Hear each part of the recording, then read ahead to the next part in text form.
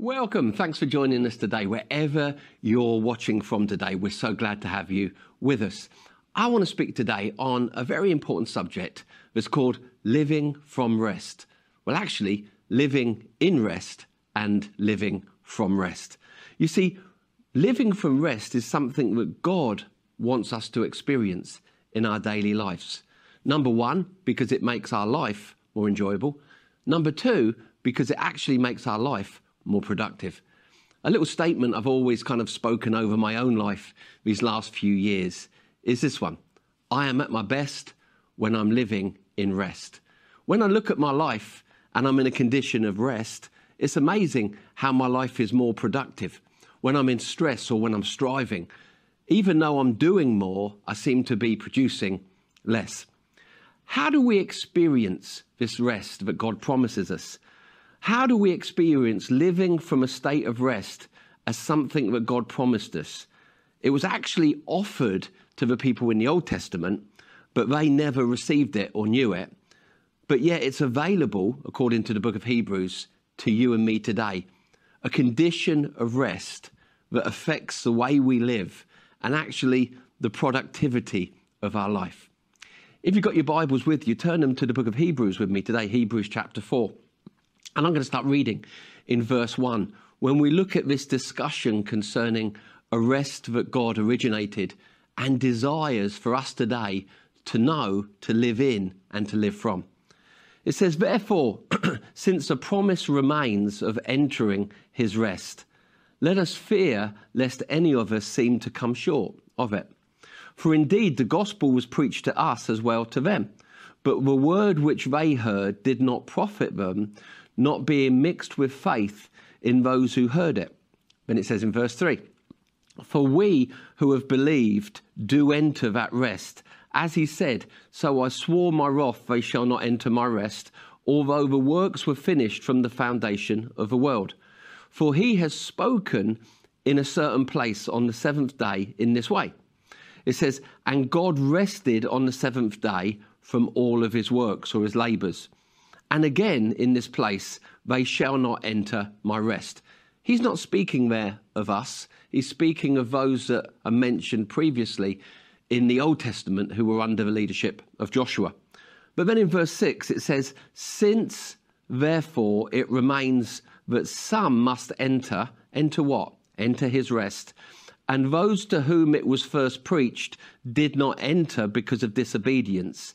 Again, he designates a certain day, saying in David, today, after such a long time, as it has been said, today, if you will hear my voice, hear my invitation, do not harden your hearts. It's amazing that a hard heart will keep you from all the things that God intends for you to experience.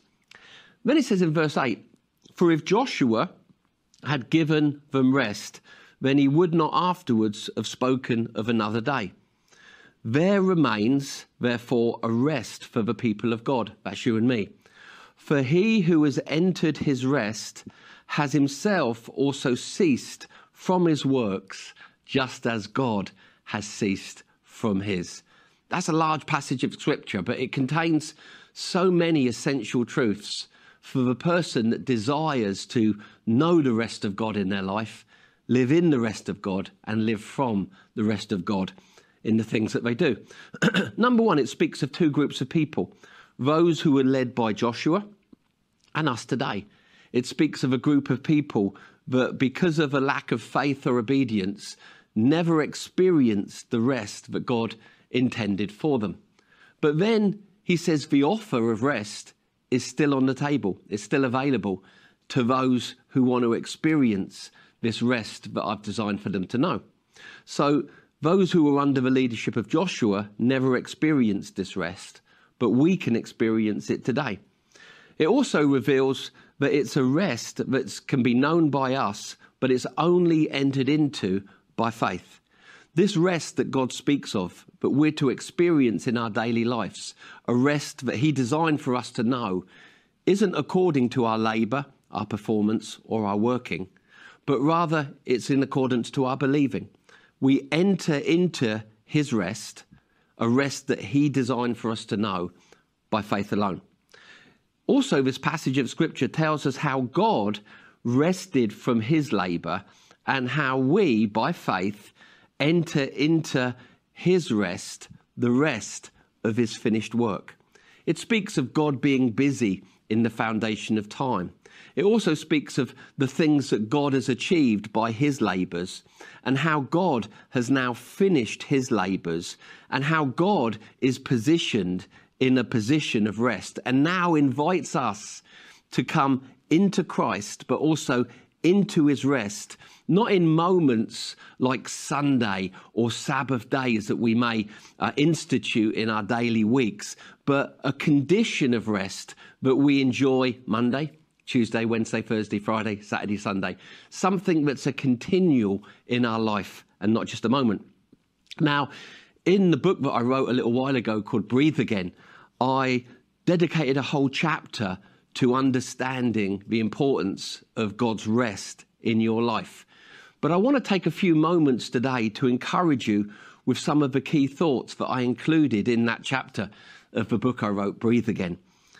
But for us to enter into the rest of God is for us to experience a different way of living.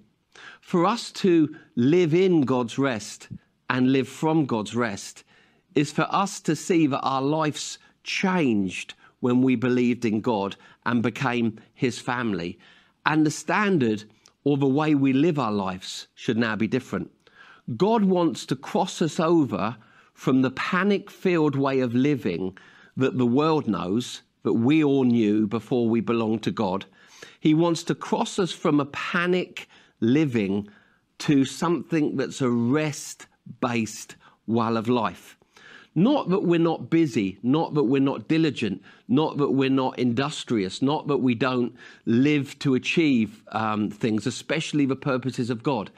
But we do all of those things from a condition of being rested in our heart, not in the panic-stricken way of people who are actually their own leadership, their own leaders in their life, responsible for our own being. We see our lives as new creation believers, as people who are now a part of God's family, living in God's intentions and provision for our life. So God wants us to stop panting the breath of mere existence that came through being born into a fallen Adam. And he wants to cross us over to experience the rich breath of living that comes from being a spirit-filled people that we've become now in Christ. So he wants us to find rest, but also for us to remain in rest. And this can be the tricky part. Sometimes when you speak about the rest of God and you read Hebrews 4, people can find God's rest, but they don't know how to remain in that rest. Sometimes people have come to me and they've said, oh, I found the rest of God. It's brilliant. It's wonderful. But then you speak to them a couple of weeks or a few months later and suddenly they're in panic again. They're panting the breath of mere existence. They're living in the same patterns and cycles of the people that don't belong to God. And you say, did you lose the rest? Well, you can't lose what God gives. That means you've come out of his rest back into the former way or default setting of what you once knew before discovering the rest of God. Now, he wants us to find his rest, but also remain in his rest. Often when I'm teaching this, I'll use the example of 3 chairs. But all of us experience 3 chairs in our walk or our relationship with God. Chair 1 we could call separated. And that's the condition we had before we gave our lives to Christ. We were separated from life itself. But then there was a moment where we believed in Christ and he moved us from separated and placed us in another chair that we could call saved, which means everything that needed to be done to save us had been done.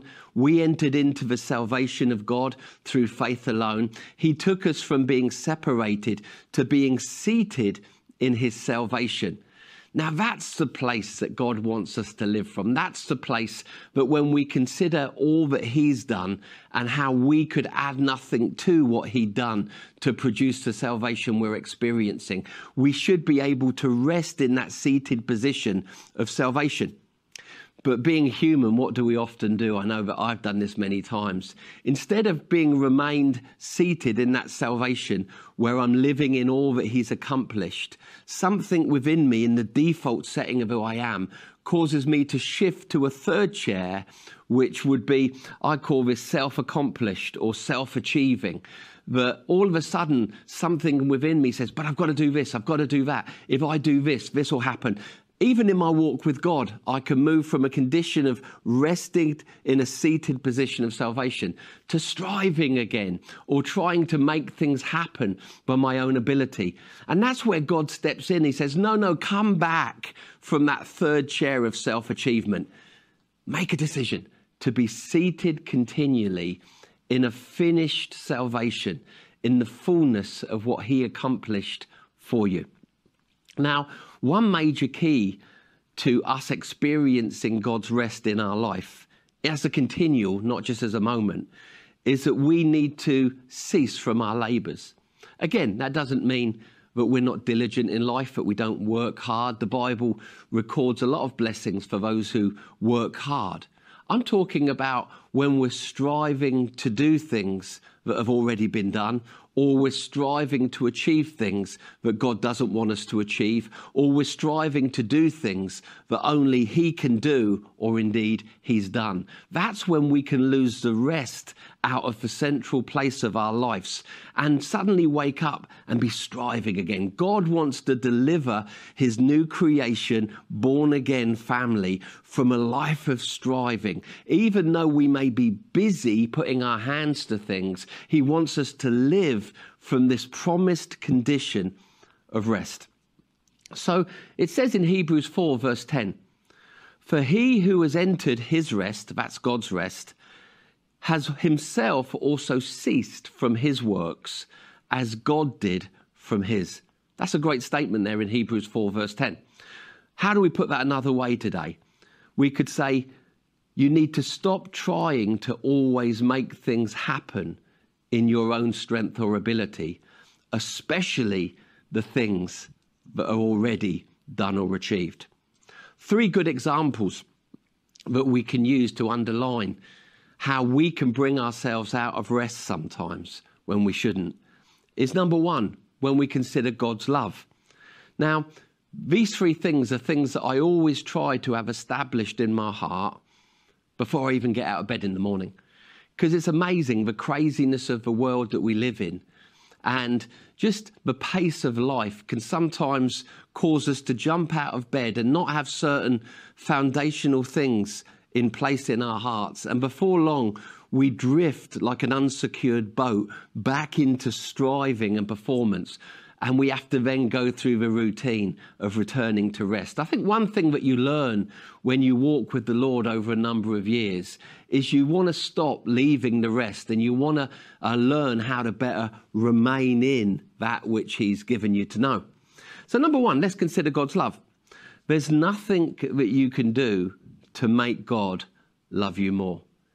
If you get out of bed in the morning to do things to make God love you more, what you're doing is you're leaving his rest that's based on what he's already accomplished and that which he's already done through his son 2,000 years ago. And you're turning to the works that you can produce. But in doing things, you gain nothing that isn't available to you through faith alone.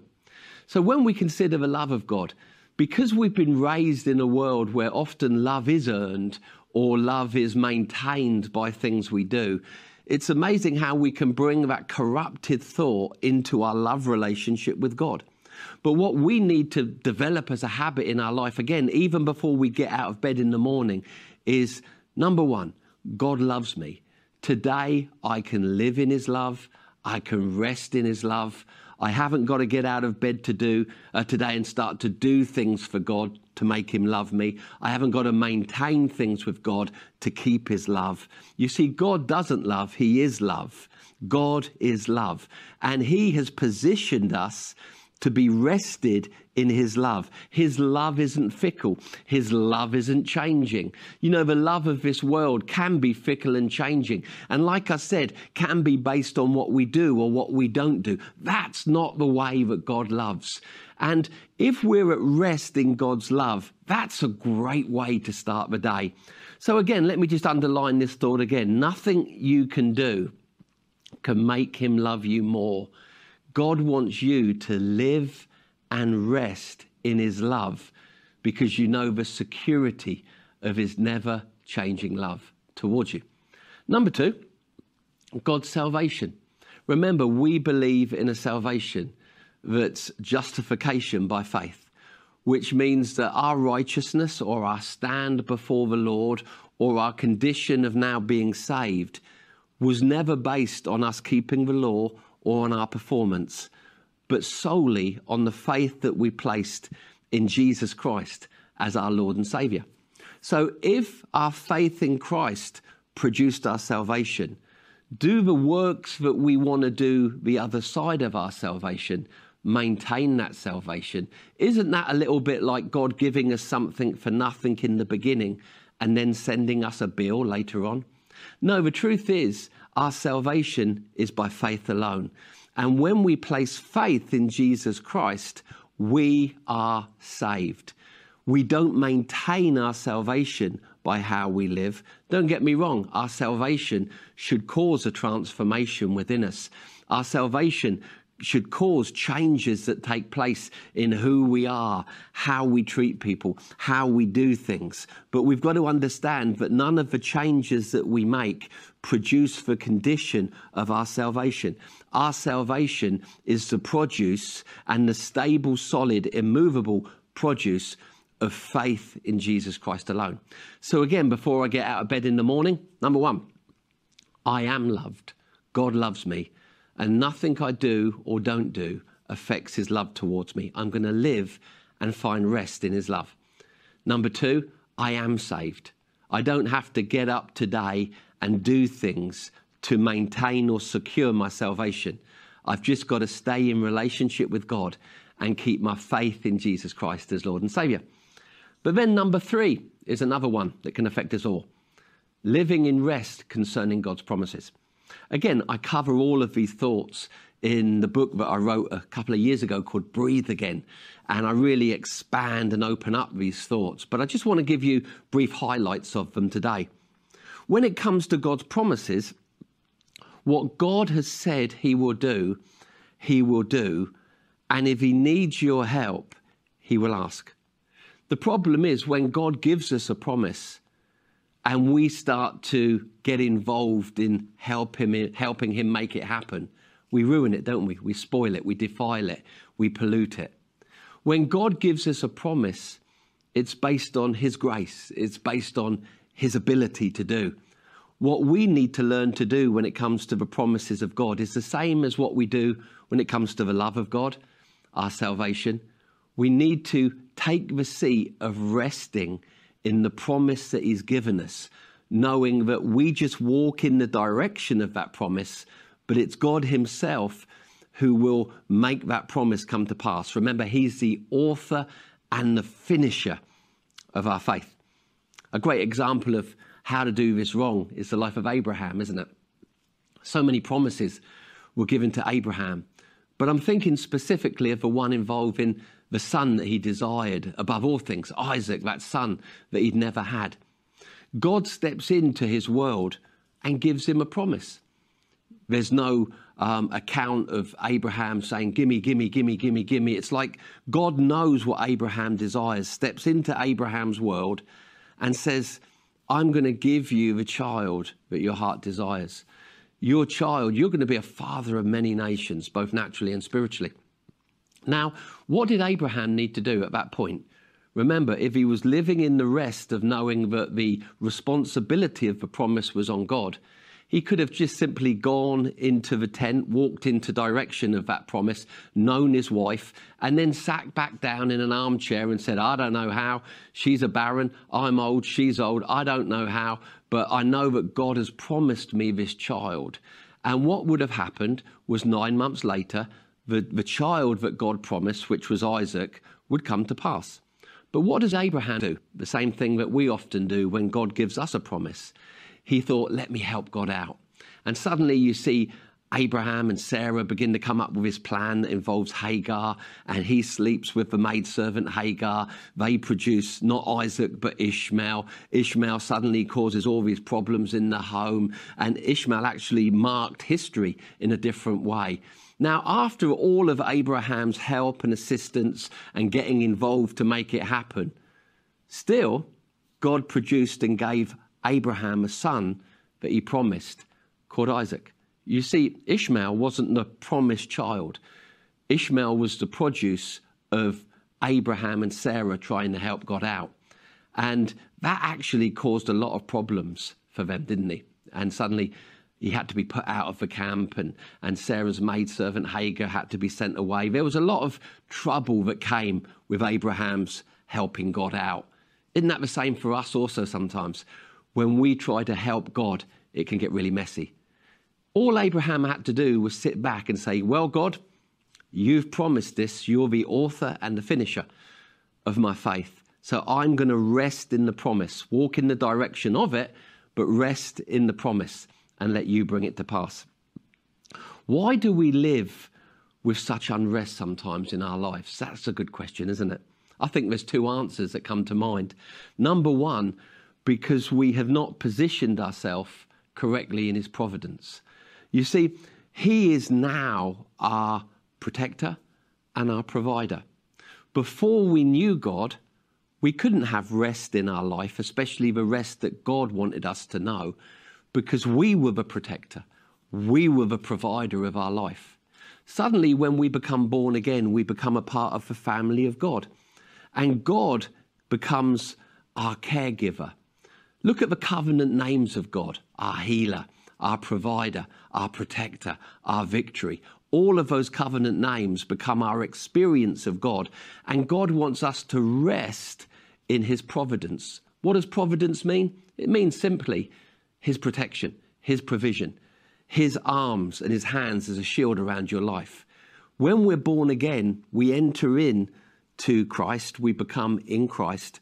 We also enter into his rest, and being in his rest makes us subjects of his providence. Today, are you relaxing in the confidence, resting in the confidence that God is your protector, God is your provider? Or are you still trying to protect and provide for yourself? Another good reason for why we sometimes experience unrest in our life is because we've never learned to cast our cares upon him. This is something that he invites us to do, but when we do it, we've got to make the decision that we're no longer carrying our cares ourselves. To cast means to throw away, to abandon. God says, I want you to know my providence, my protection and my provision, but I also want you to cast your cares upon me. A well-known verse is found in 1 Peter chapter 5, verse 7, where it says, cast all of your cares. That word care means anxieties upon him, for he cares for you. I also love what it says in Psalms 55, verse 22.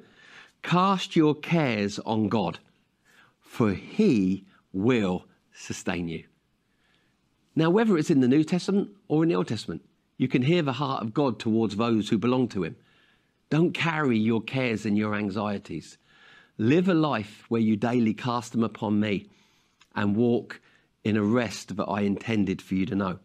So according to Hebrews 4, rest comes from humbling our life before him, entering into what he's done and has promised us by faith alone, and then us ceasing from our labours. I want to encourage you today, stop doing things to make God love you. Stop doing things to keep yourself saved. Stop doing things that will help God make his promises come true.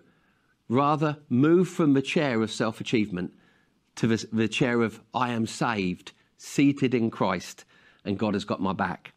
Christianity, you see, was never meant to be a burden or a heavy weight that we carry, rather a new way of living. Listen to how Jesus presents Christianity in what he says in the Gospels. Come to me, all who labour and are heavy laden, and I will give you rest. Take my yoke upon yourself and learn from me, for I am gentle and lowly in heart. And as you do this, you will find rest for your weary soul. For my yoke is easy and my burden is light. Come on, hear Jesus saying those words to you today. Christianity and being a follower of Christ shouldn't be something that internally exhausts you. Rather, when we come to him, we cast our heavy burdens and our cares upon him, and we take on his yoke and we take on his burden, which he says are easy and light. Today I want to encourage you, maybe read through Hebrews 4 again, and afterwards pray, thank you, Lord, for a rest that you've provided for me to know. I'm not going to be like those who were led by Joshua. I'm not going to ignore, harden my heart, but rather I'm going to enter in to this rest that you originated for me to live in. Not only am I going to enter into it, but I'm going to remain in it. I'm going to live in your rest and from your rest. And as I do, my life will be more enjoyable and it will also be more productive. God bless.